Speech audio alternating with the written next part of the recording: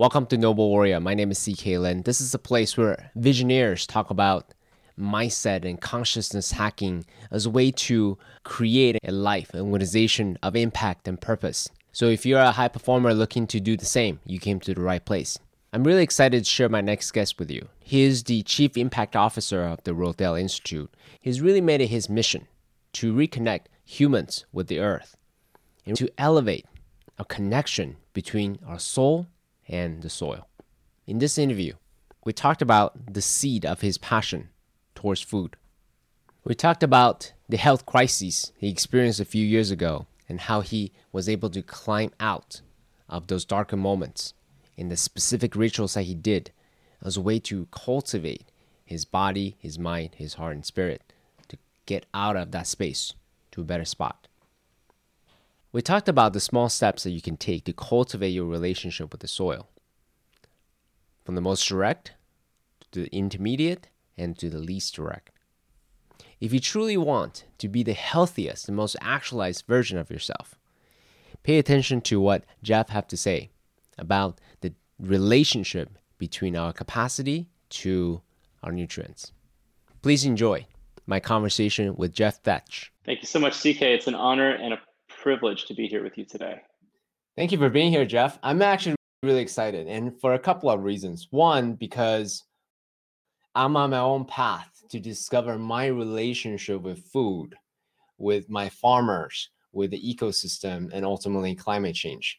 And frankly speaking, definitely not quite there yet. Intellectually, I'm all there, but in practice, I'm not there yet. So as someone who is a Chief Impact Officer, I have a lot to learn from you. So thanks for being here.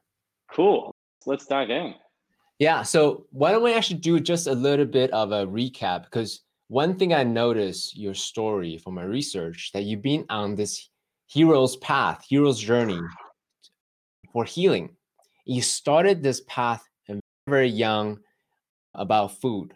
And then you started again, it was a pivotal moment again a few years ago as you are dealing with your health challenges. Can you share with us, how did you ask these deep questions at such a young age?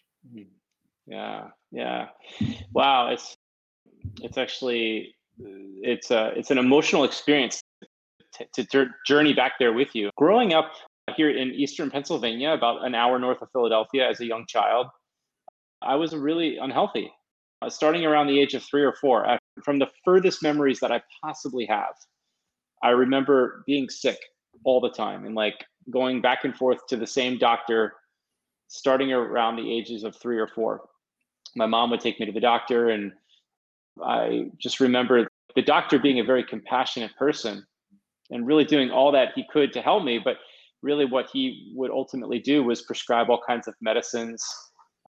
And the symptoms that were emerging were like asthma, allergies, all of which led to things like obesity and just this general feeling of lethargy and malaise that was just set in from a young age.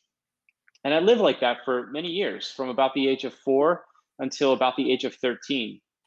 And around the age of 13, I think I was in early 8th grade and sustained an injury. I tried to go out to play sports, thinking that maybe if I threw myself at sports, then I would get healthy, right? Become fit. And about 6 weeks into the football season, I sustained an injury that completely debilitated me. I broke my ankle straight through. Yeah, straight through 2 places, compound fracture. Oh, man. I had to get surgery, brought the short season to an end. And then I ended up like on the couch for 6 weeks. Wasn't able to go to school, was laid up with crutches and a cast. And I was at like the lowest point I ever felt. Like again, from the ages of 4 to 13, they were not pretty. I remember thinking back and just feeling generally down about myself a lot through that season of my life. But that was like the lowest moment. And I decided like, enough. I am not going to live this way anymore. And I remember very specifically saying, hey, Mom, do me a favor. Next time you go to the grocery store, I want you to buy me a copy of a magazine called Men's Health. I had just seen an ad on TV back in the early 90s. Remember they used to do those infomercials for magazines, and Men's Health appeared on the screen. So I asked my mom to buy me a copy of Men's Health, and she brought it home. And I remember I read it like cover to cover, 10 times. And then I remember I wrote down like all these groceries. I'm like, all right, mom, here's next time you go back to the store, do me a favor, buy me everything that's on this list because I'm going to start eating. I thought to myself, okay, if I'm laid up on this couch for the next 6 weeks, I'm going to get to work. What can I do to start moving my life in a better direction? And I had this epiphany moment, which was like, it's food. You can control what you eat. And if you put good food into your body, guess what? It's going to speed the healing process. It's going to change your mood. It's going to change your mindset. And then when you can get off these crutches, then you'll be much more ready to exercise. So that was really like the introductory moment that I think if I think back on it, it was maybe the first real pivotal moment of my life that set me on the course that I'm on today. So pause for a moment, because thinking back when I was 13, I don't think about the quality of my food. I just thought about the taste of my food, maybe the composition at best, and protein, so I can get muscles and things like that versus Sure. quality. And also there are other options. Hey, exercise so I can gain muscles and attract the girls or whatever. So men's health, that's essentially what you read. Why food out of all other things that the magazines cover? I think at that moment, it's because I couldn't do anything else. I thought the only thing I can control, the only thing that was in my control was that which I put on my plate. And I also intuitively know, I think it was a gift from spirit that there was something intuitive in my mind as a 13-year-old that said what I had been eating starting at the ages of 4 to the ages of 13 was likely contributing to my unhealth. I just had Mm, this intuition. It was like a gut feeling. Okay, all the medicines I've been taking, all of the crappy food that I've been putting in my body have had to be the reason, the catalyst for the way that I feel and look. And so if I change those things, if I began to embrace nourishing foods, whole foods, real food, it's got to bring me back to life. It had to. I just had this intuition. mm, mm, mm. So, a minor point, but I think an important one. You live with your family at that time, 13, Hmm. right? Hmm. And then chances are you didn't cook yourself. You had to persuade your mom or whoever to cook for you. And in living in relationship, in a positive or synergistic relationship with others, how were you able to persuade them again at a young age to buy more better ingredient, but probably a little bit more expensive, a little bit harder to find, a little bit harder to come by, and then also make the change lifestyle, dietary or cooking habits such that you can fulfill your goals? Does that make Hmm. sense? Complete sense. Yeah. And not to mention, I grew up in a Italian with an Italian mother where food was like a religious experience. And so now all of a Mm, sudden I'm saying, hey, mom, you know what? Everything that you've been feeding me, can you stop? Or could you guys, could you maybe make what you're making for the rest of the family? But I want to eat this over here. And so that in and of itself was like a cultural disruption in our household for right, sure. right. Totally.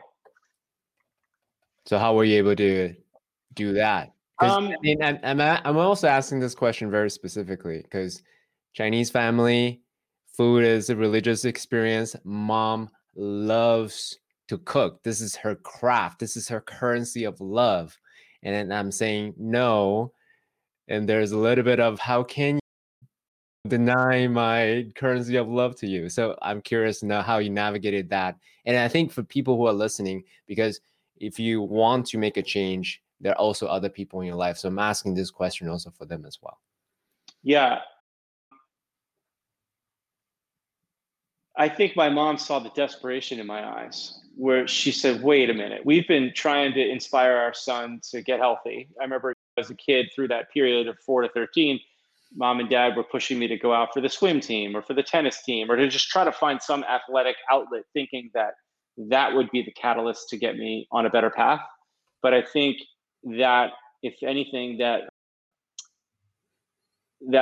I had a bit of a confidence issue because I wasn't good at sports and because I didn't feel good. How was I ever going to be an athlete? And so when she finally saw me take the reins and say, this is what I want to do, I want to focus on nutrition, she said, okay, let's give him a shot. let's feed that part of him. What's really interesting is my father turned 40 around that same year. I think it was literally the same year. And my dad raising three boys, the stress of all that, he started to add a little weight around the waistline around age 40. He had sustained an injury several years prior, so he hadn't been working out. But no kidding, like 6 months into my whole journey, my dad says, "Hey, I'm gonna buy some gym equipment for the basement. And by the way, I'm gonna start eating like Jeff too." And little Mm. by little, we saw this sort of transformation of the whole family. I actually haven't talked about this before, so it's the first time I'm actually building that association. But my sort of convictions around this ended up becoming a catalyst for my parents to embrace it for themselves. It's You pretty cool. you were early change maker, even for your family. I love that. It's true. It's the rippling effect, right? Once you make a decision, you're clear about your path, you commit to it, and it ripples out to other people, family. Confucius said, self, family, country, world. And essentially, that's what you did: self, Mm. family, and then you're working on making that impact in the world as a chief impact officer. So, so it's one thing to make a lifestyle shift. It's another to really dedicate your life to it. And if I look at everything that you've done, there's that trend line of this is your path. Can you share with us about how you were able to follow this trajectory through and through? Yeah, and it was exactly that. Did you ever hear the saying "follow the thread"? Have you Hmm. ever heard that phrase? It's I've been doing a lot of self-reflection this year in 2020 on my own life and doing a lot of journaling and just thinking back. And I'm about to share a story with you that I just recently remembered and shared with my mother and my wife. But prior to that, I haven't shared this with anybody. But so my injury happened in eighth grade. Okay. Hmm. I remembered something that happened, I think around the age of sixth or seventh grade, that also was part of the thread. And I had this amazing science teacher around that age. I think it was sixth grade, maybe seventh grade. Mrs. Mounta was her name. And she was like a force. She was like the best teacher and was just inspiring young children to embrace science. And as such, she invited every student in the class to enter the Pennsylvania Junior Academy of Science Awards. And I think every student had to at least attempt to submit a project. And then there would be a panel of people, I think teachers, that would vote on finalists. And then a couple finalists from each class would go to a regional competition. And then the regional competition would progress to a statewide competition. And so I entered, and I thought back on what that early research project was. And I chose to do a biology experiment where we were taking plants. I forget the type of plant it was, but it was one plant grown in four different soil types. Mm. And over the course of an 8-week period, you had to track how these different soil types had an impact on the health of the plant and the Mm. plant's ability to grow. And so I had this whole experiment. I think one plant was grown in potting soil, another plant was grown in sand, another plant was grown hydroponically, just using water. And then I think the third plant was a mixture of outdoor soil mixed with potting soil, mixed with sand, or something like that. And would you believe I won the competition regionally, and then I got invited to go to the state competition at Penn State University and won a scholarship, like a small scholarship. But who would have ever thought that 30 years later, I'd be running a global institution that studies soil health? But it just dawned on me that may have been the first thread, you know? Yeah. When those moments happens, when the dots connect, and the aha moment, oh my God, I've been on this path all along. And meanwhile, I've been searching everywhere else, but actually looking back in the rearview mirror. So, what was it like Right. for you when that moment happened? When I discovered that, when I Yeah, when you discovered the association, oh my God, I've been on this same path all along. yeah, oh gosh, it was like blinders came off. I'm like, wait a minute. That was a key. I was like, oh my God, I forgot about maybe the most important piece of the story started all the way back there. We're going to talk more about my journey, but I didn't study science in college. The first 16 years of work outside of college was focused in the media and publishing industry. It had nothing to do with science. But was there something here that just kept pulling me to follow the thread? I think so. And I think I'm now beginning to discover and see that as if I'm seeing it for the first time in my life. How I know I'm following my thread is how much joy I get in spite of the difficulties, the challenging times, the ridiculousness or the pettiness, whatever. And that I still enjoy whatever it is that I do. So that's how I know like I'm on my path. I'm curious to know, having identified the past as well as the present, how can you advise your younger self to really follow that thread a little bit better? Yeah. I think the two most important words I would tell that younger self would be to slow down. I have always found myself to be an overachiever, um, very driven towards my own success, however you define that. And looking back over the adult years of my life specifically, and probably the young adult years of my life too, the best years of my life have always been the years where I slowed down to give myself space to think, to listen, to reflect, and to be inspired. And the worst years of my life historically have always been years where I tried to take on too much, do too much, achieve too much. And so much so that ultimately drove me to a major health collapse 4 years ago that set me on the path that I'm on today, which I'm sure we'll get to unpack on the show. But that would be the advice I give to myself, would be to slow down. So before we get to the collapse, a very important moment, I wanted you to underline sort of the metacognition aspect of it, because you're speaking to an audience of overachievers, chances are. And then what they hear from their inner voice, their parents or their culture or even their community is, go faster is better, more is better, filling up your entire calendar is better. You Sure. gotta keep productivity galore 24/7. And so then the advice of hearing slowing down, like, yeah, intellectually I get it, like I gotta go. So it's neither don't do anything, it's neither fill up everything, every single second of your calendar with something. In my mind, I'm the believer of the middle path, right? The middle way. So I'm curious to know how you navigated giving yourself space at the same time, be as ambitious, as impactful as you want to be. Yeah. First, I had to learn the hard way. And that's when my life came to a screeching halt and I fell bedridden for 3 months with a very chronic illness.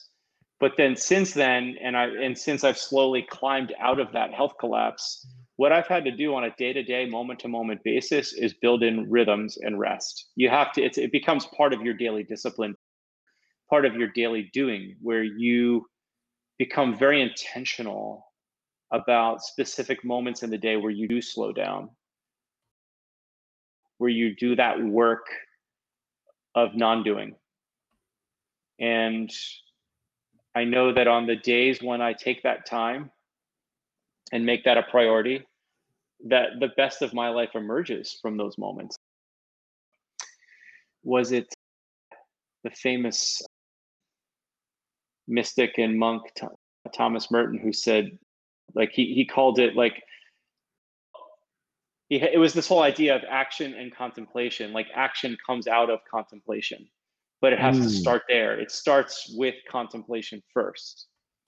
And then that was later adopted by this Franciscan priest, Father Richard Rohr, who actually runs the Center for Action and Contemplation down in Albuquerque, New Mexico. And it's this whole idea of people like people that are wired like you and me need to remind ourselves that the very best of us lies in those moments of contemplation, of rest, of reflection. And the action should only come out of those moments. You should never force the action from another place of action. Does that make sense? It totally does. Whenever I make a decision out of being hurried, chances are it's never a good one. Yeah. Chances are it's never a good one. Actually, so for me, one of the tools that I got recently is the Aura Ring. I don't know if you could see it here. Oh, I've been seeing those, and I would love to learn more about the Aura Ring. I've heard that it's awesome. Yeah, so qualitatively, I knew that my sleep has suffered a lot recently. And so I wanted to quantify it, right? As a scientific person, I like to play with numbers. I like to gamify it. So I got an Aura Ring just as a forcing function for me to see where I'm at and how I can tweak it and do scientific experiments on myself on how I can basically up the score better. And it's only been a few days, but it's been good so far for me. So I just wrote that down. I think it's time I look into one. Yeah. So I'll share a couple of things and why I like it. One is minimum profile. So it doesn't bother me. I don't need to thinking about putting on a band or a watch or some kind of a wearables. So it lasts for a long time. It looks pretty cool. That doesn't hurt. Sure. And it's one of those things for me. I like a forcing function once I do it, and I can just forget about it. Yeah. And then it has a mobile app. It tells you that, hey, it's time to move. It gives you some like a caloric intake on your goals. So it's more than just a sleep tracker, even though that's what I want. It's also for me an activities tracker as well. One thing that's really cool for me, an accidental discovery, is as an athlete, resting heart rate. It's something that I always want to know. Like, what is my resting heart rate when I'm sleeping? So this also allows me to track that. Yeah. What do you like to do physically? From a fitness perspective, I'm just curious where you're at. Yeah, for sure. By the way, when I did research on you, I saw that you're an avid CrossFitter. Are you still CrossFitting or not? That's funny. I was actually an early adopter of CrossFit. I was really into it about 10 years ago. I got certified to teach and to train. Oh, no kidding. Yeah. So love it. But I evolved away from that. But now I've found myself coming back to it in a new way. I'm actually really into this modality called Animal Flow. So Animal Flow is a hybrid of yoga, capoeira, jiu-jitsu, and I have a trainer that I see once a week, and she's a badass and just really love that style of working out where it's really just using sort of natural movement. But no, I think CrossFit was definitely foundational to my fitness regime at one point, and I still borrow and draw on that. So like you, I try CrossFit as well, but as a competitive person, I just find myself being too competitive and hurt myself very easily. So after 2-3 times of trying it, I'm like, oh my God, CrossFit is just not good for me. Because I don't want to be slower than someone who's like a grandma, right? So I was trying to go faster, go harder, and then the grandma is just taking her time and making it easy. Anyway, point being, CrossFit is awesome if you can be disciplined about pushing yourself but not injuring yourself. But I'm not that person. So for me, I'm more of a body movement type person. That I really enjoy that. So in terms of my physical rituals today, it's run, and then I do regular Tabata. Nice. Whether it be sprinting or shadow boxing, right? And then I'll basically run back. So it's easy, simple, nothing too complicated. Perfect. And I also do 50-50 every day. So 50 push-ups, 50 crunches. Nice. I may add something else, just change up the flavor. Yeah, very cool. Very cool. Yeah. And what about you? Animal flow, everyday animal flow? Yeah, I'd say that I've got like a routine that lasts from morning till the time I go to bed. And first thing in the morning, it's usually about a 20-minute combination of yoga, core work, core strengthening, and animal flow with maybe some kettlebells. So that's just opens me up, loosens my body, and First thing in the um, morning. first thing gives me energy. I use Wow. extra, and then from that I transition into about a 10 to 20 minute breathwork session. I'm usually up about a full hour before my wife gets up, and it's just like a routine we have in our house that works really well for us. And that first sort of hour of my day, that's the foundation to everything else I do. And then later on in the day, usually either over the lunch hour or after work, I go out for either an hour bicycle. I'm into like bike riding, mountain biking, road cycling, or gravel. Like I have a couple different bike choices. And here Mm. in Pennsylvania, I can get to single track mountain bike trails pretty easy, or beautiful country roads to go ride a bike. So I'll do either an hour bike ride or the animal flow movement session a couple nights a week. And then every couple weeks, I can sneak down to the beach. So the Jersey Shore is about 2 hours door to door from where I live. And I took up surfing 3 years ago, which has been a major catalyst in my healing. Mm. There's just something about being in the ocean for me. And I'm not a great surfer. Some days I fret with coming away from going from beginner to intermediate. I'm somewhere on that edge, but just as soon as I feel like I'm about to bust into the intermediate surfing bracket, then a really big set of waves come, and then I get humbled again. But I love surfing. I just find it to be one of the most profound experiences I've ever had. So that's the mix. It's movement, core strength, cycling, walking, and then surfing. Yeah, no, it's beautiful. I want to unpack a few things. Sure. So, number one, you seem to really enjoy it. Two, you see yourself as an athlete, right? Hmm. And three, you have variety. You have Hmm. options. So then, Yeah. depending on your mood or whatever, you don't have to just stick with one thing. And four, they're pretty much all outdoors, right? So you don't quite just stay in the gym a person. So I want to ask you about the question of why the outdoors? Like, why is being in nature, being in that movement important for you? Yeah. Yeah. And by the way, even the core work and the yoga, like on from spring through fall, if I can be outside, I'm out on my back deck doing that work. So yeah, there is absolutely something about being in nature that in some ways is as much of a priority as the exercise itself. I find, just like you, I rely on tech to do most of my work. So I'm on screens all day, and I really need that separation. I need that, the breathing, the sounds, the sights, the smells, the feeling of being in nature, and the movement itself, to me, are the combination. It's not one or the other, it's both. Mm. My wife thinks I'm nuts, but I have no problem going for a bicycle ride in January in Pennsylvania. 30-degree day, you have the right clothing, the right gear. I'm not looking to win. I don't race bikes. I don't compete. I used to do that. But to me, it's the elements, the rhythms, and the breathing. It's all of it. Yeah, I 100% agree with you. A major metropolitan area, so it's a little bit harder. I used to live in Topanga or Pacific Palisades in Yeah. California, in that area, so it's pretty easy to get to the Pacific Ocean. But these days, a little bit harder. So You're in San Francisco? Oh, no.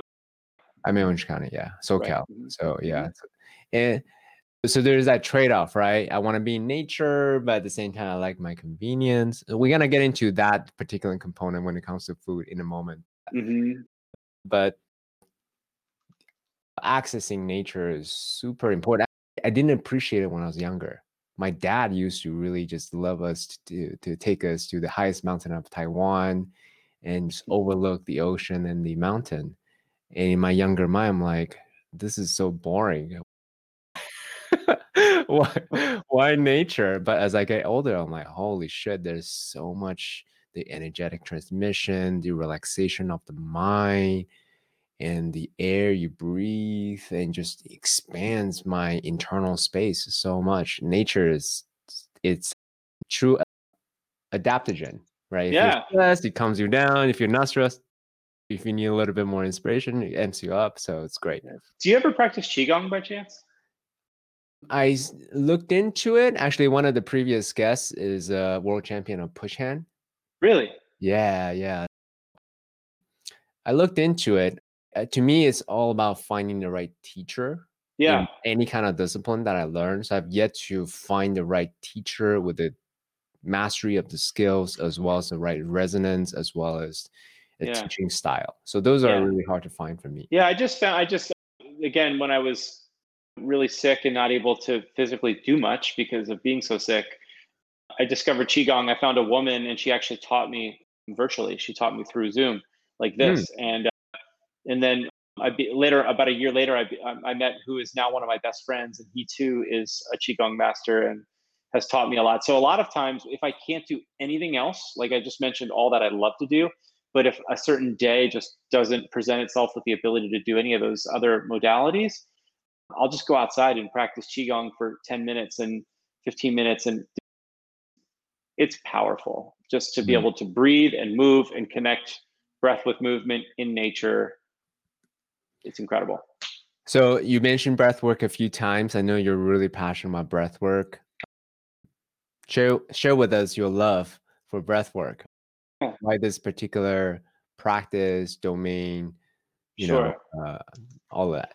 Yeah. Well, let's see. I want to hesitate how I respond because I don't want to open a can of worms that, well, maybe I do, but we're going to get into my health collapse. Oh, And right. We can go back yeah, to the health collapse and come back to yeah. breath work. Sure, Let's talk about breath work first, then we'll go to my health collapse, then back to breath work. But sure. what I was ultimately diagnosed with when my health fell apart was chronic Lyme disease. So I went about 6, 7 months undiagnosed. And then when I finally found myself to the right doctor who was able to do the right diagnostics and he found what he found, okay, now I knew what I was dealing with. And one of the many side effects was this feeling of this sensation of shortness of breath. Mm, And this went on for months, if not over a year, where perfectly fit guy. I used to be at the top of my athletic game, competitive athlete, and then I fall completely bedridden, couldn't do anything. There was days when I couldn't even walk to the mailbox to get the mail. I was that sick. mm, And then as I slowly crawled out of that, one of the lingering symptoms was this sensation of breathlessness, which I later found was a symptom of chronic Lyme disease. It impacts your mitochondria and your mitochondrial function. mm. And you're actually not starved for oxygen, but you think you are. And so I found my way through. So I was a very committed meditation practitioner at the time, and this is about 2 years ago. And then I started on this path that led me to Wim Hof method and other ancient forms of breath work. But and I started experimenting with all kinds of different forms of breath work. Wim Hof and a combination of Wim Hof and some other techniques are really what I do on a daily basis. But about 2 months into daily practice, that symptom went away. And I have never had this symptom again since I started practicing. So that That's amazing. sensation of breathlessness is just gone, just gone. Amazing. There's a whole, let's see. I do want to get back to, yeah, why don't we talk about the health collapse? Then we can come back to breath work in a bit and we can go really deep on the breath work part if you don't mind. Sure. No, not at all. Yeah. But how did you come about this health collapse? Like, Hmm. how did you discover it? Was it, and I wanted you to actually focus on not just, hey, I had a health problem. I saw a doctor and got prescribed, like more of describing it. If you can go into the experience of it, the dark part of it, like the emotion aspect of it, I think it's really important to discuss that because I don't think just people say enough about their dark moments. So if you can go into that a bit, I think it would be really helpful for those who may be in their dark moments now. Yeah. It would be my honor to do that. Up until about October of 2016, I had been working in a leadership, you can even say senior leadership capacity in the media industry. So graduating college, full circle, talk about following the thread. Coming out of college, I graduated with a degree in marketing. But at the same time, I always, through my teen years, I held this passion for health and wellness because of what I experienced in my childhood. And through my college years, I was not sure about, okay, what do I want to do? What am I going to do? Like, I had this sort of yearning for marrying together my business degree in marketing with my passion for health and wellness, but I was struggling with what would that look like? How could I connect those dots?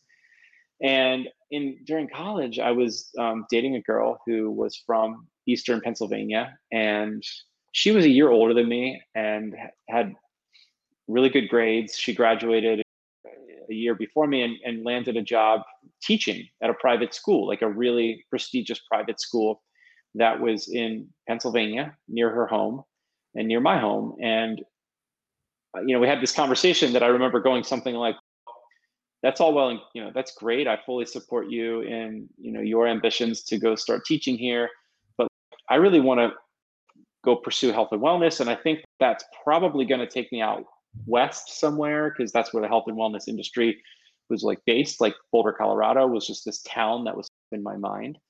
And she's, I'm not leaving here. Like, I have a job. This is where my family is. So I thought, okay, I like this girl. I want to give it a go. So someone said, you should consider Rodale. And I said, what's Rodale? And they said, oh, it's this health and wellness publishing company. They're like a global health and wellness publishing company. They're based over in this little town not too far from here, but yet they publish products. She's like, this person said, you may even know one of their magazines is called Men's Health Magazine. I'm like, what? Men's Health is published by Rodale in Pennsylvania, not too far from where I'm standing right now.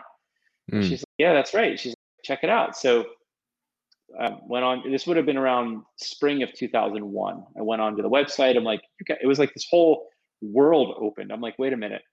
And if you read about the Rodale story, and I hope to share with you, like the history of that company, it was started by this one man who, his name is J.I. Rodale, and he's widely known as the pioneer of the whole organic food movement in North America.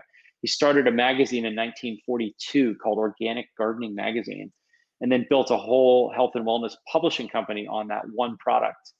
And I was like, this is a dream come true. If I could figure out a way to get a job there, that would be everything. And so thus begun the journey. I ended up like applying through the traditional channels. I didn't know anyone there. So I just applied to the HR department and landed a job, like an entry-level marketing job for Men's Health Magazine in September of 2001. I ended up spending 13 amazing years working in publishing for Rodale, and became the publisher and managing director of several of the products. And then in 2013, I got recruited away from Rodale to a competitive company, a company that competes with Rodale called Active Interest Media. They're based in Boulder, Colorado. So again, it's like this whole thread just began to connect. And I thought, now's my chance to move out west and go experience the world in another place. So I moved out there and spent 3 years. My then fiance and I moved together, and we got married, and we called that our 3-year honeymoon. I was the managing director of Yoga Journal magazine and some other health and wellness products. And I ultimately wasn't really fulfilled in that work.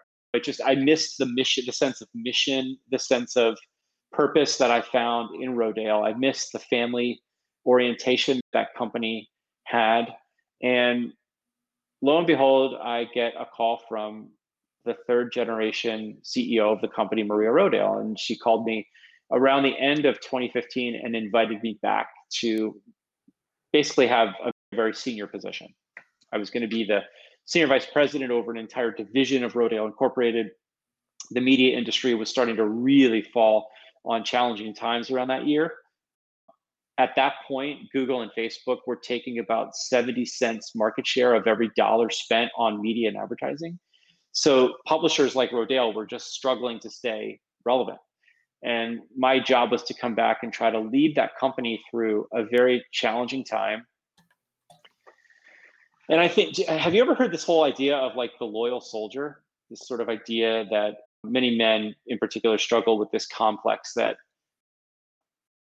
we're meant to fix everything, and so that we are somehow superhuman, and that we can somehow take on the world. And that was the mindset I had around this. Not, it was subtle. I didn't lead with this idea. It was coming from a very humble place, but I think deep down at the center of my being, my soul probably felt like maybe, yeah, maybe Jeff, you are the one that could save this.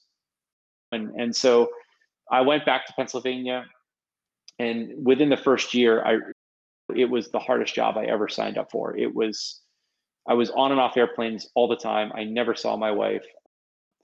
I was taking on a $40 million turnaround and a $4 million startup. So I oversaw two products. And sorry, I didn't understand. 40 million turnaround and a $4 million startup. What does that mean? Yeah. So I actually I had two jobs. I was the senior vice president and managing director of Prevention, the Prevention brand, which was a magazine and a whole business line of products that was worth about a $40 million division inside of Rodale. So that was struggling, and frankly, it was losing money. And my job was to make it profitable again. And then the $4 million startup was another magazine and brand that the company started called Organic Life. And my job was to help put that brand into orbit and to get that profitable. So that was my job. And about a year into it, the first 9 months were going really well. And then about 9 months into the whole ordeal, I got sick, like just mysteriously ill. Like it was like a fall day, just like today, beautiful day. And I fell ill, and it started with as a cold, and then the cold progressed into fever, and then the fever progressed into full on flu-like symptoms. And about 3 days into it, I'm like, I should probably go to the doctor. I went to the doctor. I didn't really have a good doctor because I was a pretty healthy guy. So went to a family doctor at the hospital. He did a whole evaluation on me, did a bunch of blood work, found nothing at all. And then said, focus on bed rest. You probably just have a fall flu or a fall cold, or a virus. So that was like about 10, 12 days into it. I'm still not getting better. Kept going back, calling the doctor's office, explaining, hey, I'm sick. Like, guys, I'm really sick. Can someone please help me?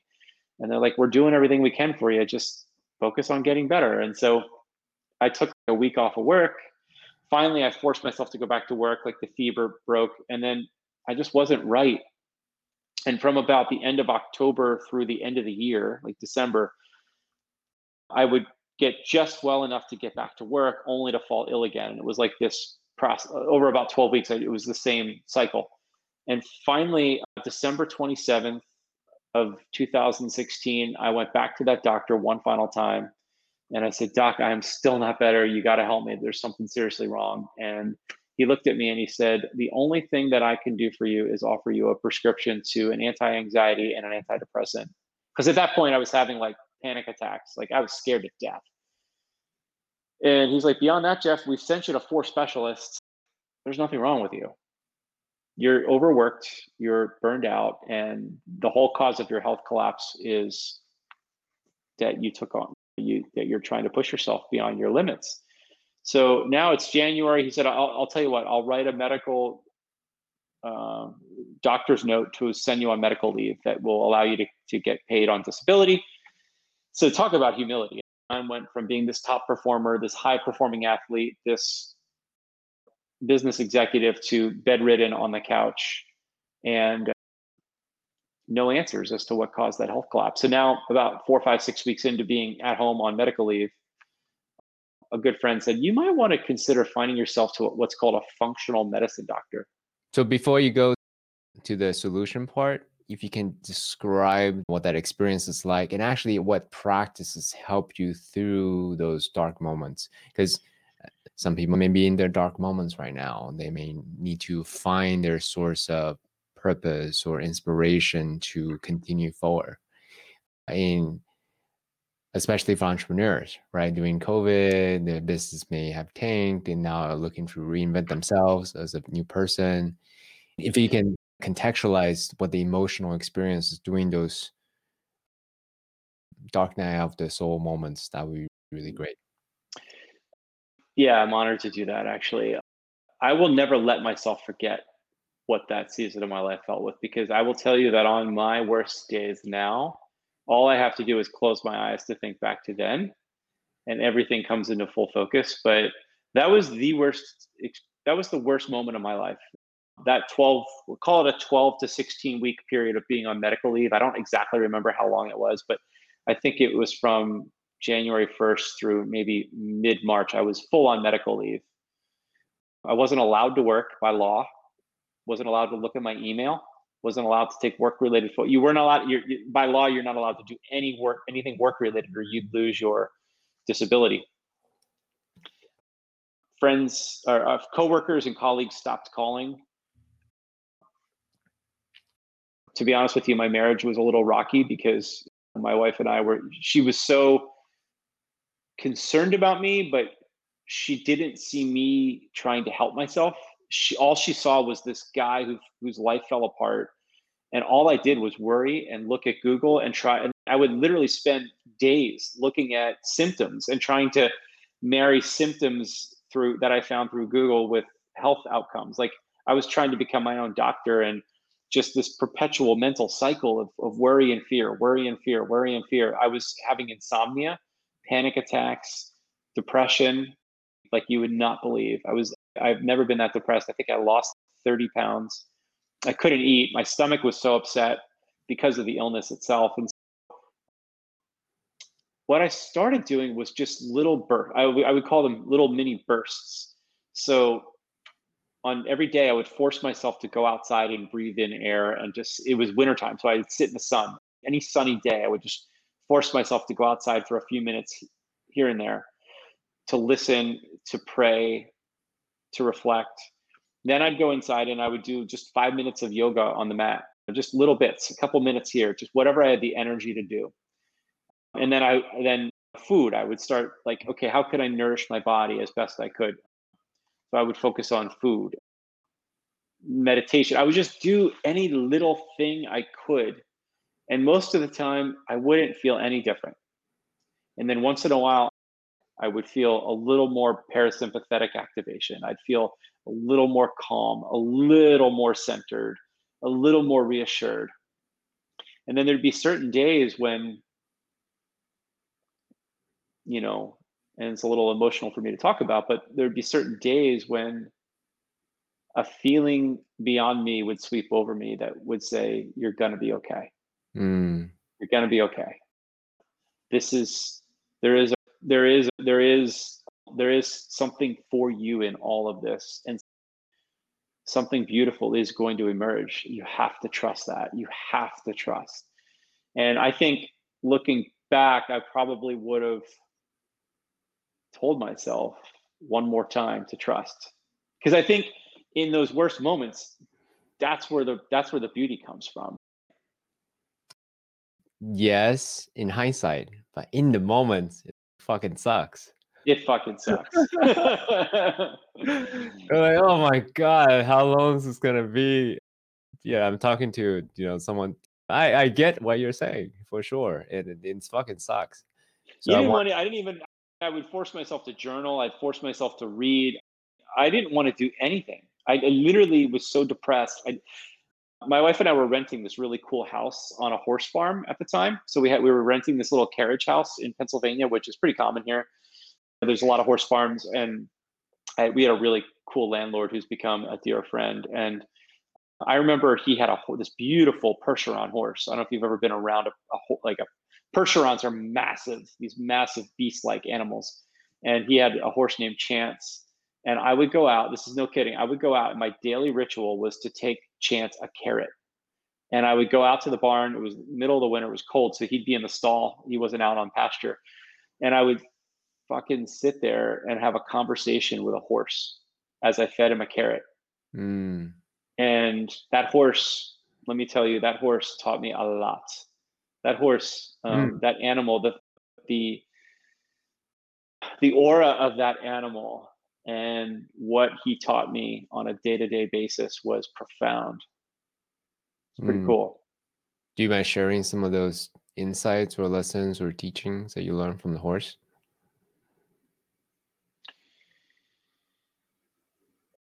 He taught me that I wasn't alone, that there was some larger force at work surrounding me, holding me up.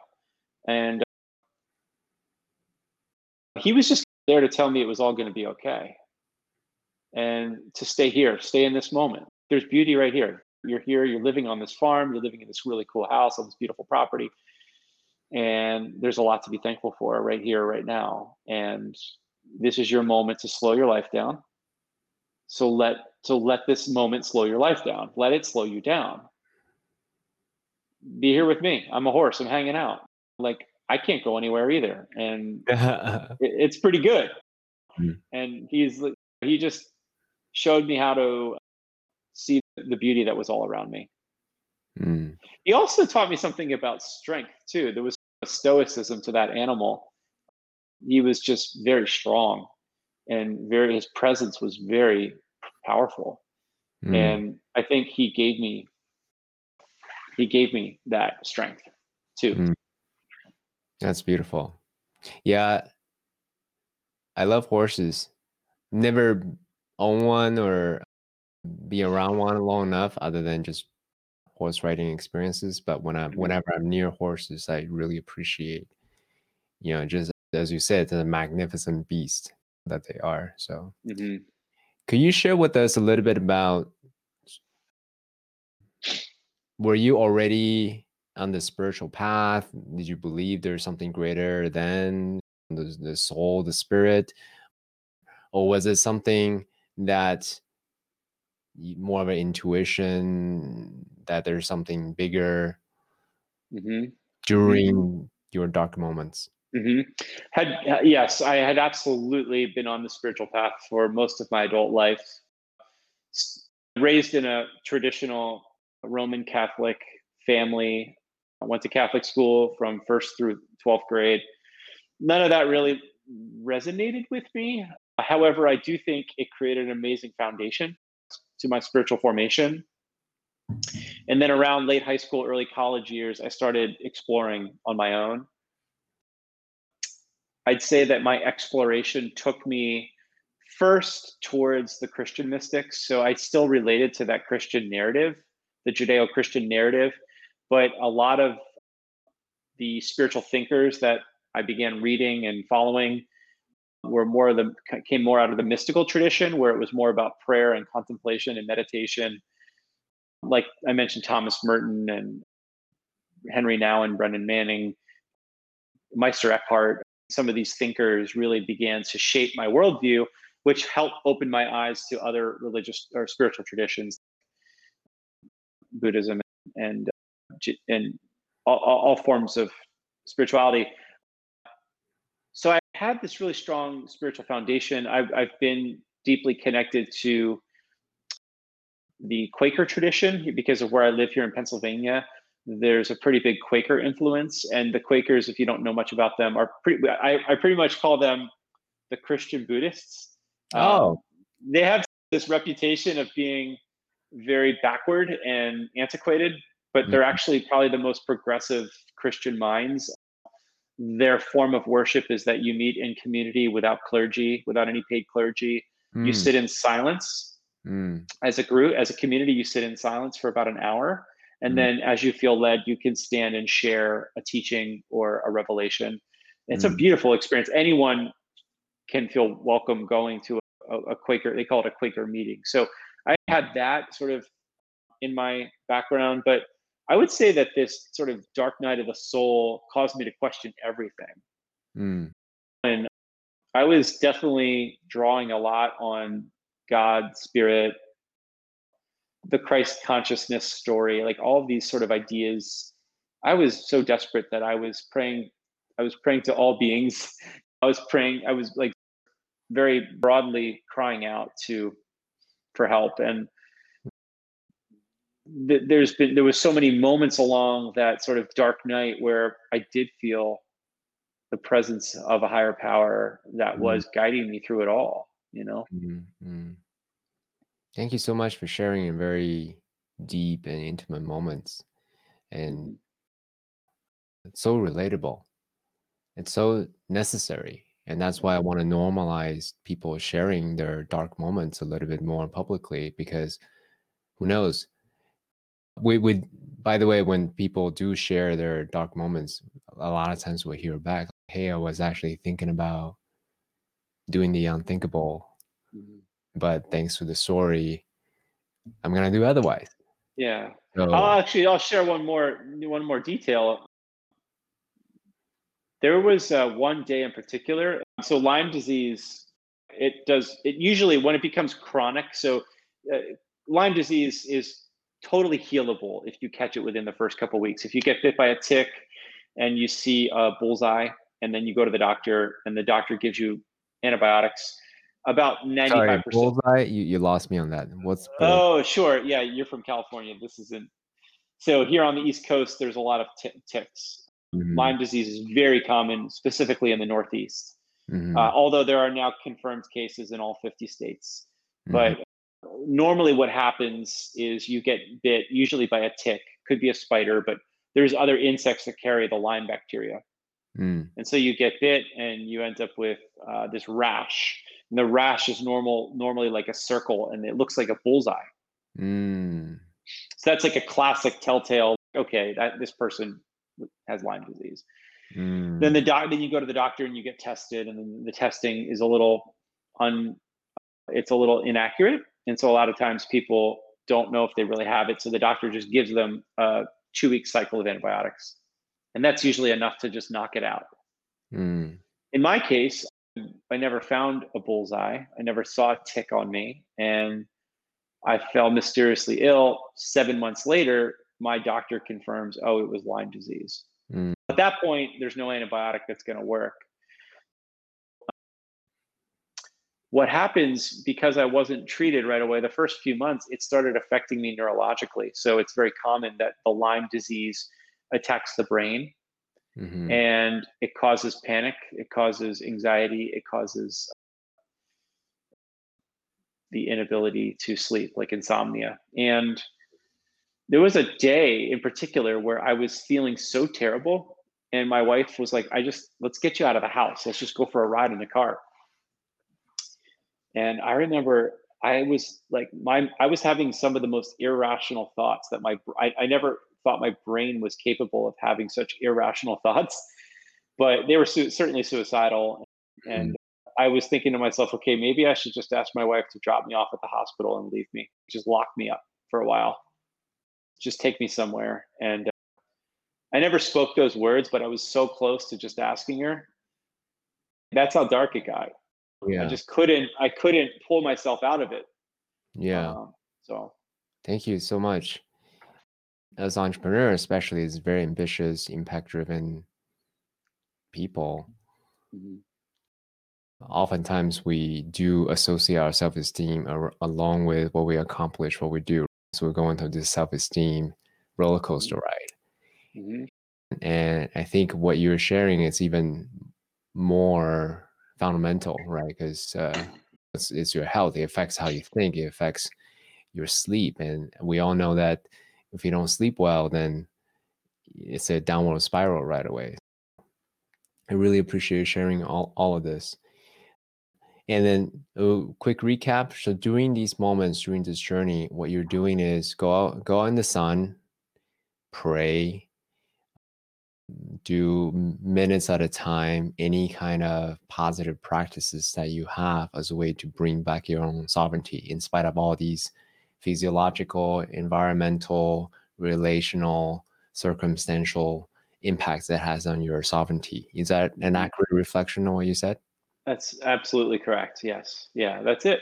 Yep. It's like, how do you resource yourself from minute to minute in moments like that? Yeah. You know? So was it pretty much a solo journey, or did you actually have additional community relational support? At that time, my wife was very close to me, although it was hard for her to relate. She was Yeah. just there in the background, doing the best she could. And Mhm, in the end, this all brought us closer. I mhm. think our marriage ultimately became stronger over time, but that took a couple years, to be honest with you. So, Yeah. and she would admit that too. So at the time, I was really I had this realization pretty early on in that collapse that if I was going to pull myself out of it, it was up to me. It was my decision. No one was going to help me out of it. And so I just started resourcing myself however I could. Number one, I found a great doctor. Number two, and he's still my doctor today. Oh, I had a great. Yeah, yeah. And I found a great psychotherapist Oh, great. who I still see on a biweekly basis, and cannot more highly recommend that experience of having a therapist that you can really relate to and that you can really feel comfortable with. But to this day, my doctor and my therapist became my two advocates. Mm. And then thirdly, I actually worked with a third gentleman who I guess he would call himself more of a guide. Like, he works with leaders. I guess it's okay to reveal who he works for, an organization called Reboot. It's started by Jerry Kalana. So he's one of Jerry's coaches. And Mm. I've known him from when I lived in Boulder. I knew this gentleman, and he would meet with me over Zoom while I was like literally in bed. We'd meet on the computer like once a week. I'd have my laptop in bed, and I'd be like feeling absolutely horrible. And Jim would just coach me and guide me. And like, he would walk me through the journey of hell that I was living, and helped give me some guidance on how to learn from this place that I was in and eventually move beyond it. So, yeah, Jim Mm. was an amazing spiritual director to me during that time.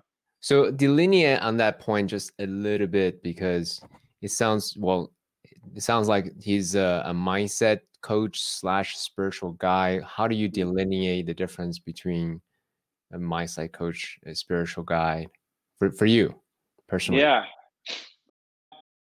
So I was working with both a traditional psychotherapist and then Jim, who was more of this sort of leadership coach, if you will. I'd say that the psychotherapist is following more of a mental health. Okay, how can we literally help coach this guy back to mental wholeness, Mm-hmm. back to physiological wholeness? Mm-hmm. And how can we help him overcome some of the trauma that he's facing, versus Jim's approach, which was, let's stay in the shit for a while Mm-hmm. and let's be okay with that, Mm-hmm. and let's look at what's there. Let's look at what this moment of darkness wants to teach you about you. Mm-hmm. What's here for you now? Not So I had the psychotherapist who was like, okay, let's get you to a better place. Mm-hmm. And then I had this other coach who was saying, let's stay here for a bit and really look hard at what's here. Because if you don't do that, you're going to miss a tremendous opportunity of healing and of awakening. Yeah. Yeah. It's hard to, the reason I'm emphasizing on the delineation is because a lot of what we talk about here on the podcast, it seems paradoxical. Mm-hmm. Why would you want to lean into your pain and discomfort? And then how do you then aspire to be making more impact, more ambitious, Mm-hmm. and be a better, the quote unquote, the better version of ourselves, right? Mm-hmm. Mm-hmm. It's paradoxical. Like, why dwell in the past? Why talk about it? Why talk about why normalizing this conversation? I want to move on to the next thing, the better thing, the bigger thing. The faster, the better.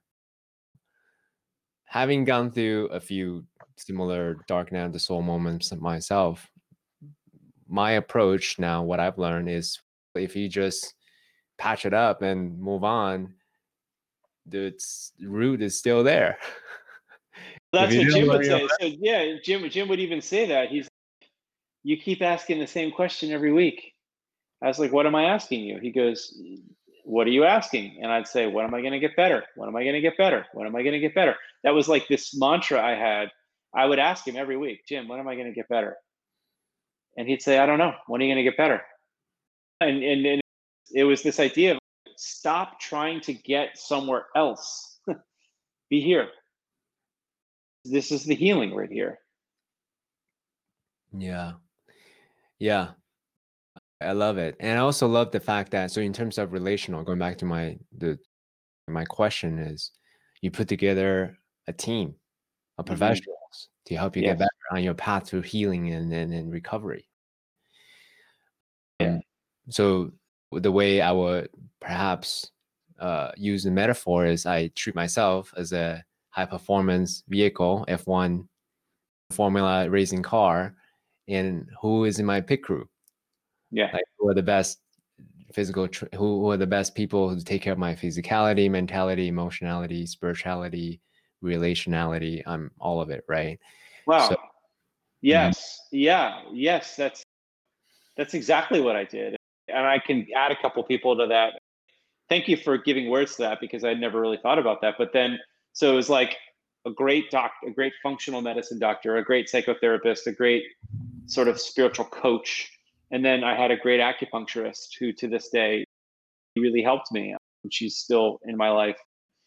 And I can go further down the list, but you're right. I assembled a team that ultimately coached me back to health, guided me.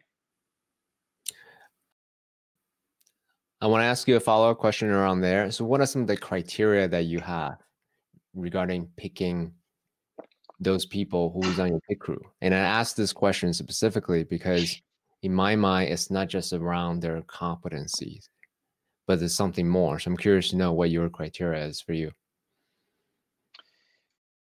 Sure. Relatability, like someone who you just get a felt sense for, oh, I'm going to work well with this person because I like their energy or the way that they receive me or their compassion or their ability to listen and understand the suffering that I'm going through. So to me, it was more of a relatability factor. And then, of course, philosophical alignment too. At that point, I knew what I didn't want, which was the traditional pharmaceutical approach. There was no answers there for me. So I didn't want to find a doctor that was going to attempt to give me more answers with more drugs. Like that was a dead end game, because I had already seen that. By the way, I ended up taking that antidepressant. So when that final doctor visit, when he said, listen, all I can do for you is offer you this prescription medicine, I was so desperate and scared that I'm like, he's a doctor. He obviously knows. And if he thinks this is going to make me feel any better, I'll take it. So I got on that medicine. And for me, that was one of the, that didn't help very much. Mm-hmm. It in some ways, and I don't want to go on your show here and profess that antidepressant medicine is it didn't work for you personally. It didn't work for me personally. I would never, that's not a blanket statement. In fact, if anything, I will praise the medicine if it made me feel better. In my case, it became a very difficult path to unwind that. I probably wouldn't have done anything different in hindsight, but I'm just saying what I knew in that moment was I didn't think the conventional medical path had any answers for me.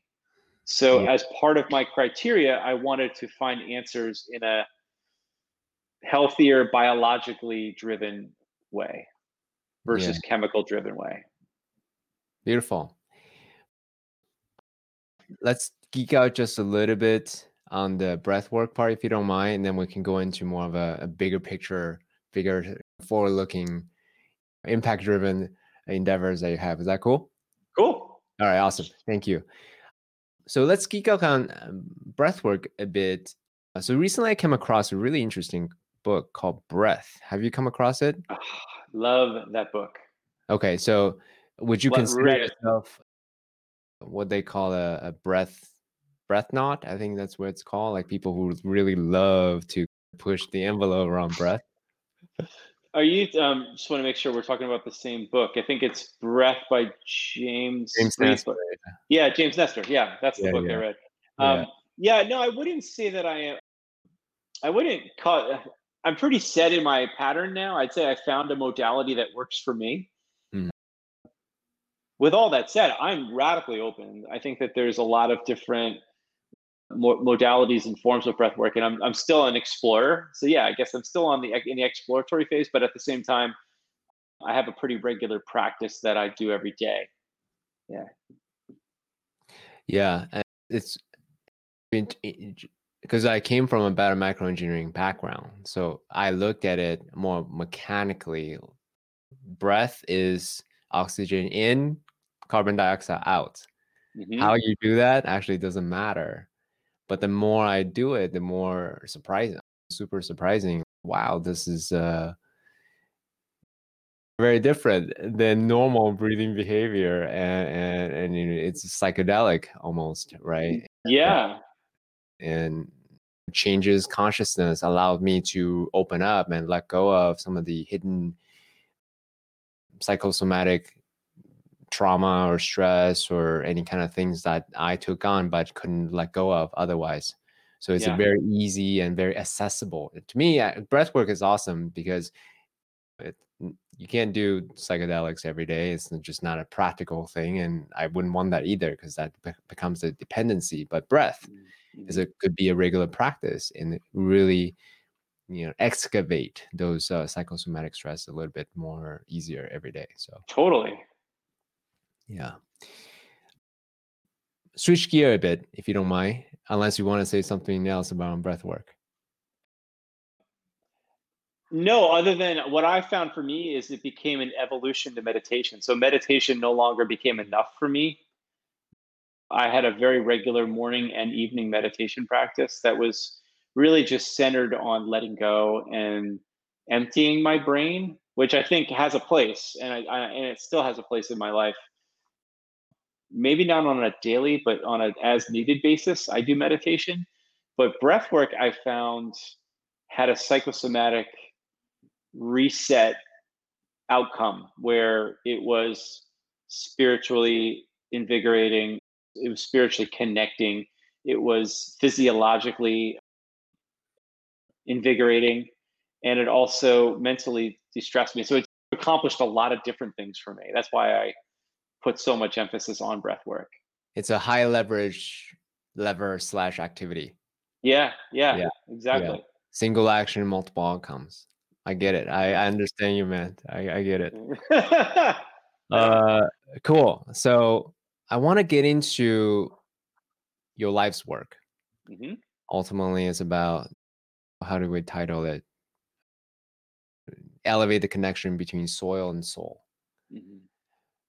What you're up to is educating power of regenerative organic agriculture, as well as sharing the possibility of that to the general consumers. So people like me who may be intellectually aware, but not necessarily in practice actually doing anything about it.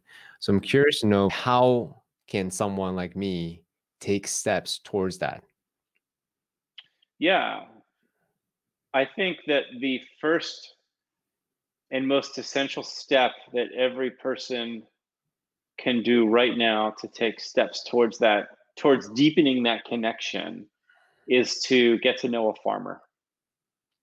I think that every single person on this planet should have a relationship with one being, one person who's growing food for us.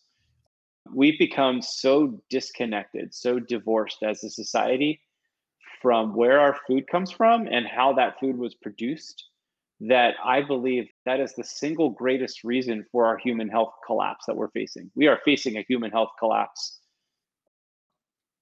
like never seen before in recent history, where chronic disease, cancer, autoimmune conditions, autism, obesity, ADD, ADHD, all these conditions are, we're seeing dramatic inflection points at rates we've never seen in recent human history.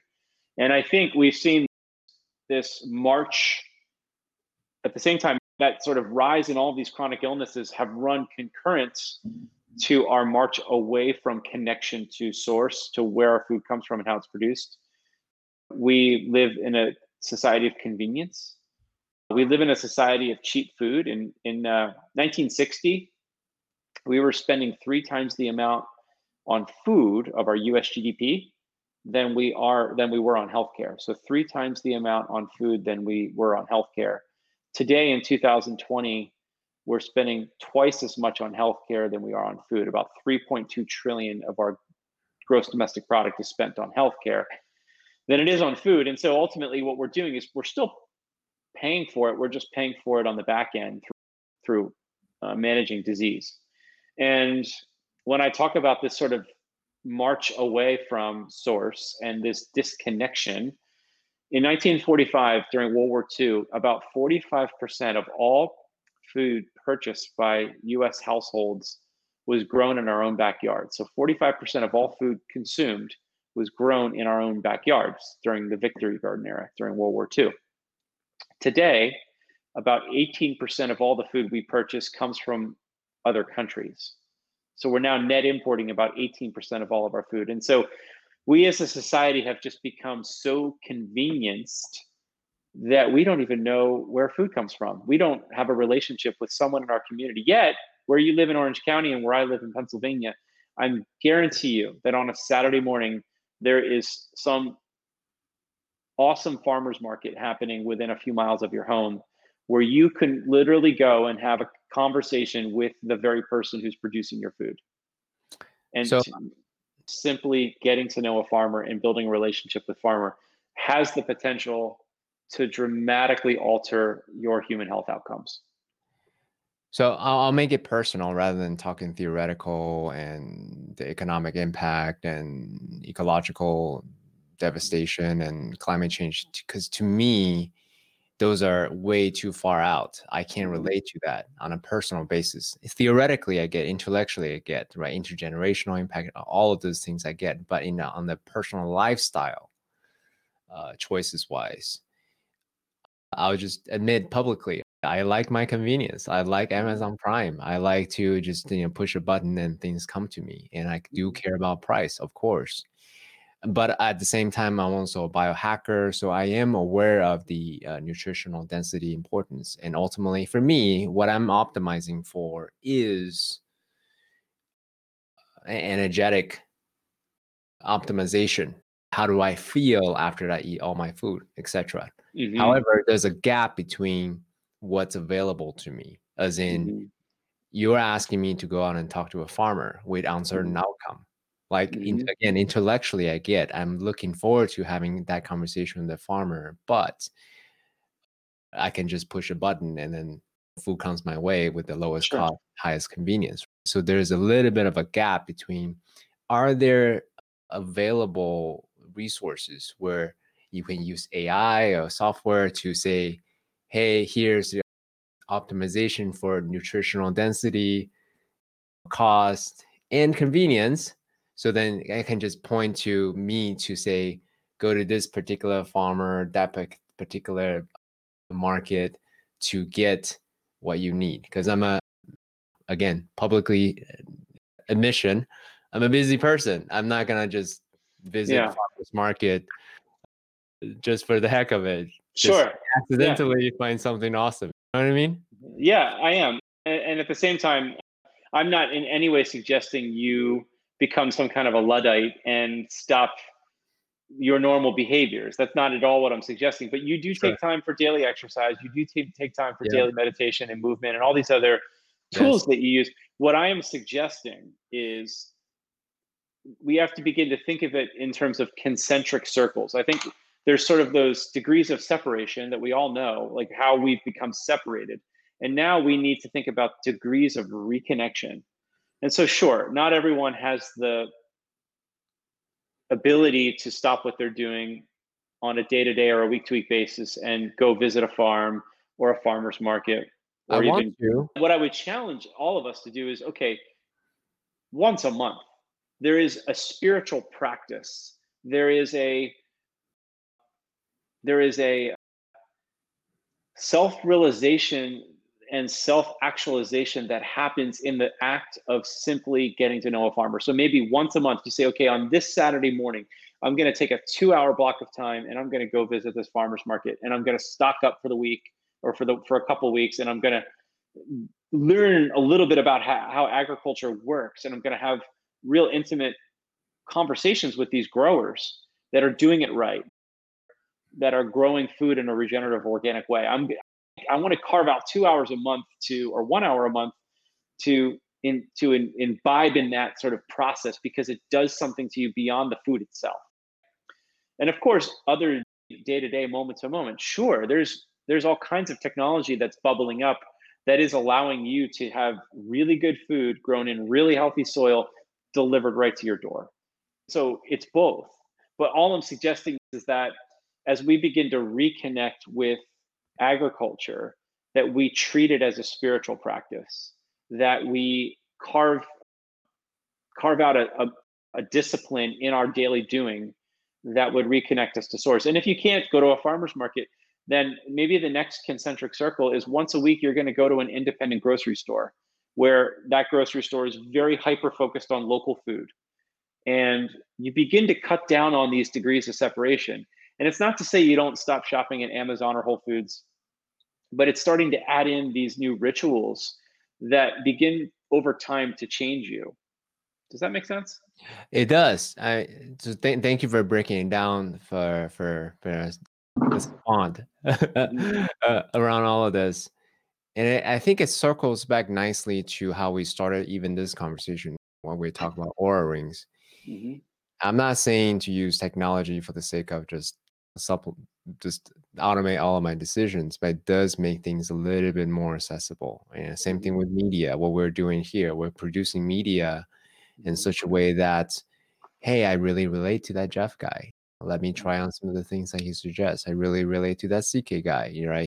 His whole journey around being a technologist to now spiritualist to now, in my mind, the way I would articulate me would be an integrationalist. So actually look at things holistically rather than just one thing over the other.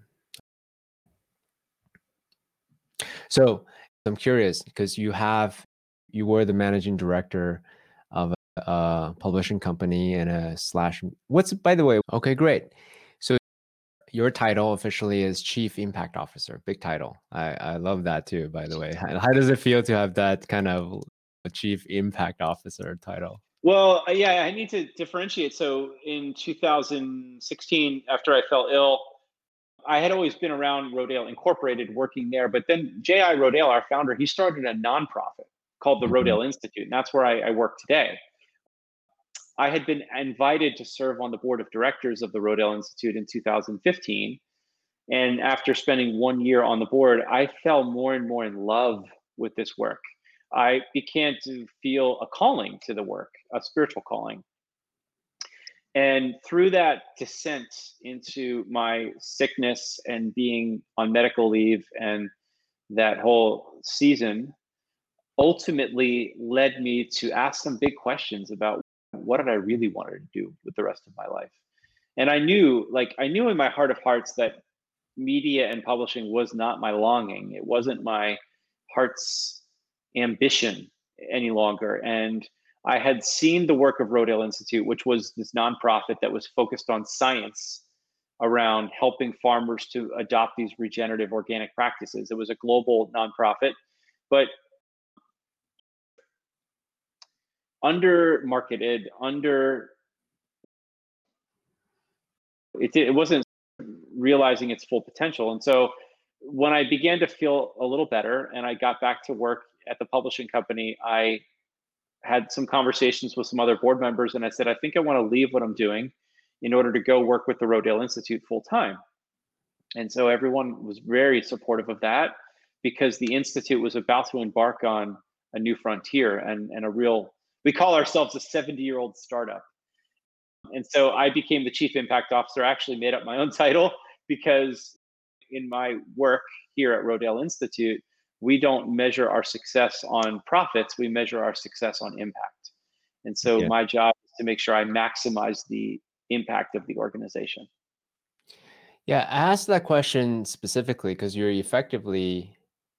title is to help change people's behavior. You're leading a movement towards regenerative organic agriculture.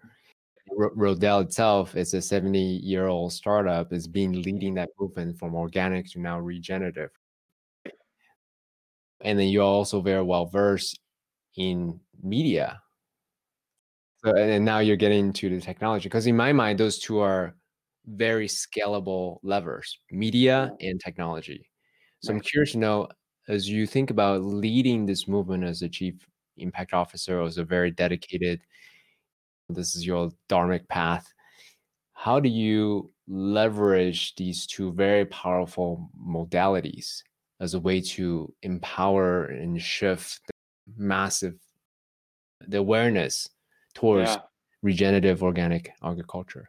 sure. Yeah, and regenerative organic agriculture as an idea can be esoteric to a lot of people. It's Mhm, but at the same time, it's foundational to all life. And mhm, what we found, and so we've been around for 70 years. Okay, we've been primarily an organization driven by science and driven and led by scientists. And so, therefore, the organization has been unwavering in its mission for 7 decades. But we've been undervaluing the brand, we've been undervaluing the story that we hold in it, and we've been under marketing ourselves. And so, our job is really to help grow the global influence of the brand of Rodale Institute. And if we can do that, if we can grow our awareness, then more and more consumers can begin to embrace this idea for themselves. They can begin to put pressure on big food companies and on farmers ultimately to begin producing food in a more regenerative, organic way, which is which we found through our science does mitigate and sequester carbon. It does reverse the effects of climate change. It cleans up our planet, and the people consuming the food get healthier. In regenerative organic agriculture, everything in the system gets better and better over time. So we're ultimately trying to lead a movement that would drive consumer demand for food that's produced in a regenerative organic way. And by so doing, big industry will follow. So we're trying to really tell our story. We're amplifying it through media and technology. And it's been amazing to be able to borrow from my media toolbox, if you will, to be able to apply that thinking here to this nonprofit. I don't know if you guys are already doing this, but one of the things that's really obvious is to have essentially like a podcast network or something that focus various areas of the story that you're trying to tell. Because for me, I'm an avid podcaster, but I'm also a podcast listener as well. I would love to hear more stories, inspiring stories about, let's say, how food heals one's body, your story, or how it impacts our longevity, how it impacts soil and farming, how it impacts harmony with nature, how it connects to climate change ultimately. So a variety, a number of angles. I would love to consume it personally. I don't know if that's already in the pipeline, but that's something. Yeah. We've been this year. My team and I have put a major emphasis on just getting us on more podcasts, and it has had a profound impact on our brand, on the kinds of people we're attracting to our work. And I myself have had the humble privilege of going on shows like yours to tell our story. But every time we get to tell our story, the phone rings, the emails come in. We were just featured on a movie called Kiss the Ground. If you haven't watched that movie yet, great movie. We were featured in that movie, and about a week after the movie came out, I was out at Rodale Institute on a Saturday morning doing something, and I ran into this father and son who were touring our facility, our global headquarters. And I started a conversation with them. I asked them what they were doing, where they were from, and they said, "Well, we're here for a tour. We were watching the movie Kiss the Ground last night."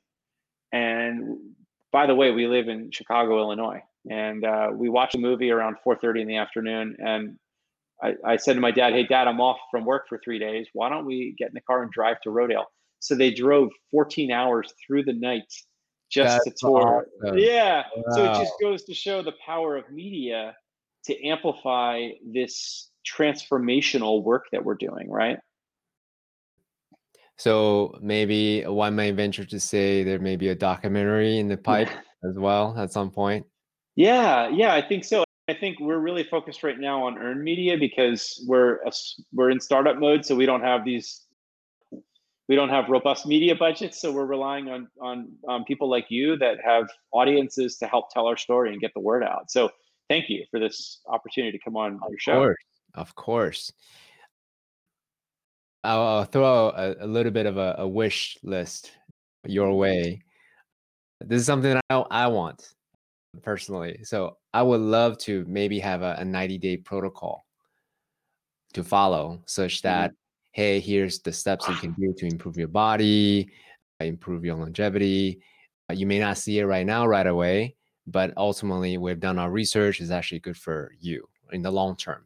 And the reason I say that, because again, food is something that I consume, I immediately receive some kind of gratification of satiation, taste, etc. But the long-term impact of longevity, health, and everything that you had just talked about through your own story, I don't see it yet. Yeah. And if there's a protocol that shows the trajectory easily, I'll totally do it, because I don't want to do the research, frankly Yeah. speaking, Yeah. to learn that. Let me respond to that, because you said something earlier when you were talking about your biohacking inpatient life that you and I live. Mhm. We at Rodale Institute, we run long-term studies.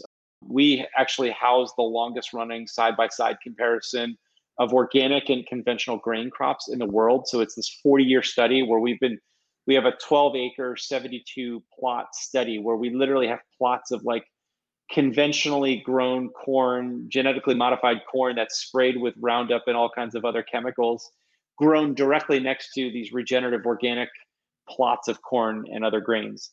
And that's one study. And what we found in that one study, it would take me a while to unpack, but it's profound, and you can read more on our website. But then we just started a new study a couple of years ago called the Vegetable Systems Trial.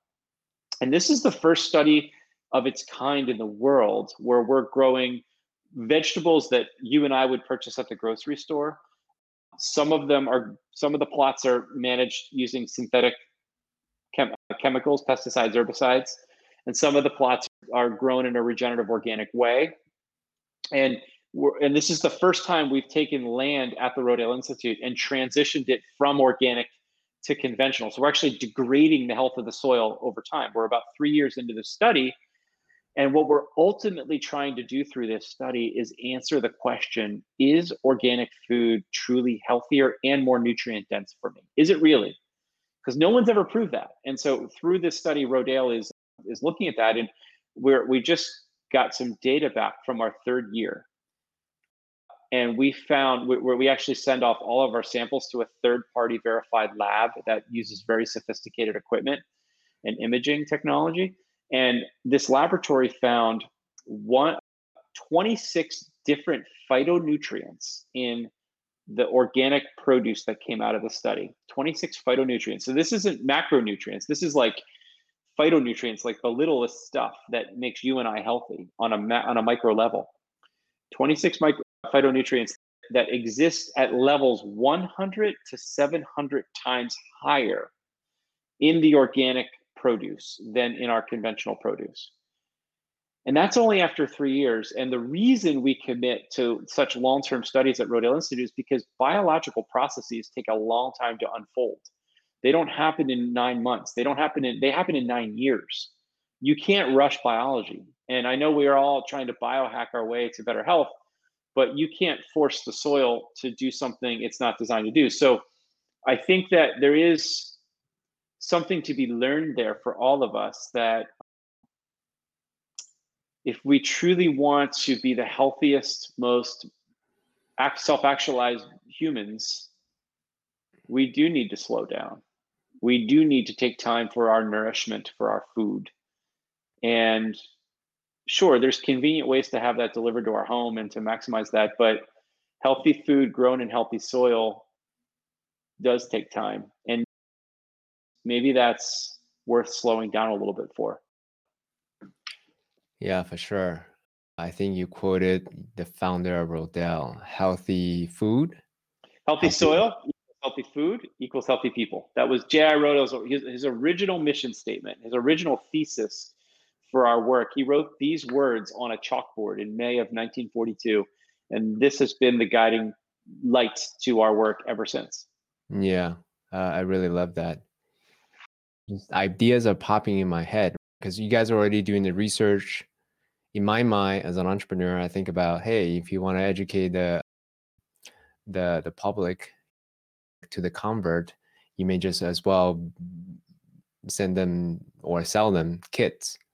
Hey, for your home garden, do this, and just easy step 1, 2, 3, and then you can experience it yourself. So that way it's very sustainable. You're educating them at the same time. It's not just some, esoteric theoretical thing. They're actually experiencing it. And then the more they care about their garden, the more they will care about the mission, the movement they take on. So yeah. Any last thoughts before we complete our, I know that you have a 1:00, so I want to be respectful of your time. Yeah. Complete. Thank you. Yeah, I think we're standing at a moment in human history where this is the greatest and most important work of our time, in my opinion. And I say that because I think the year in which we find ourselves has exposed a lot of frailties to a lot of our systems. Our supply chains became massively disrupted this spring when the pandemic hit, and we saw grocery shelves laid bare because of our reliance on imported food. We're seeing human health epidemics at proportions we've never seen before. The COVID crisis in and of itself, the United States has some of the highest mortality rates, I believe. And I think a lot of it has to do with the current state of health in this country. So we've exposed a lot of frailties. That doesn't even touch on climate and all of the perils that we're facing societally right now because of the way we treat the earth. But I found myself speaking at a virtual conference this past September for the United Nations. They have their Global Day of Action, and I was honored to be given an opportunity to speak there. And the United Nations has its 17 SDGs, the sustainability goals. And as I was preparing my speech, I went one by one through each one of those 17 goals. And I found that regenerative organic agriculture could actually be the solution to 15 out of the 17 goals set forth by the United Nations. If we took all of our farmland in this country alone and began to transition it to this new way of producing food without the reliance of pesticides or herbicides, working with biology instead of chemistry, we could heal all of the world's greatest problems simply by changing the way we farm. And I know that you and I are talking here this week post-election. We're literally the week after the election, and the earth seems to be just exhaling a little bit. And yet there is still a divide that remains. I happen to live in Pennsylvania, where historically we've been a red state, and in Pennsylvania, they say, was one of the catalysts to flipping the election. But yet this divide remains, and that hurts me inside. And I wonder is it possible that food and agriculture could become the thing that unites us all? Because at the end of the day, we all eat 3 times a day. And if we all can unite around a better way of producing food in this country, everything could get better. And so I think I would just end with those thoughts and that idea. Yeah, for sure. Dude, I could talk to you for hours. Let's do it again. For sure. Absolutely. I'm so looking forward to our next one. Let me take a moment to just acknowledge you, Jeff. And thank you so much for just being here, generously sharing your time that you can never get back. You're right, with me, with my audience, and sharing your story, sharing your struggle, and sharing the vision, and sharing the path of what's possible if we actually pay attention to how we grow our food. Because that is a fundamental building block. As you said earlier, we all eat 3 times a day. Yeah. And the quality of a life really depends on the quality of food that we take in.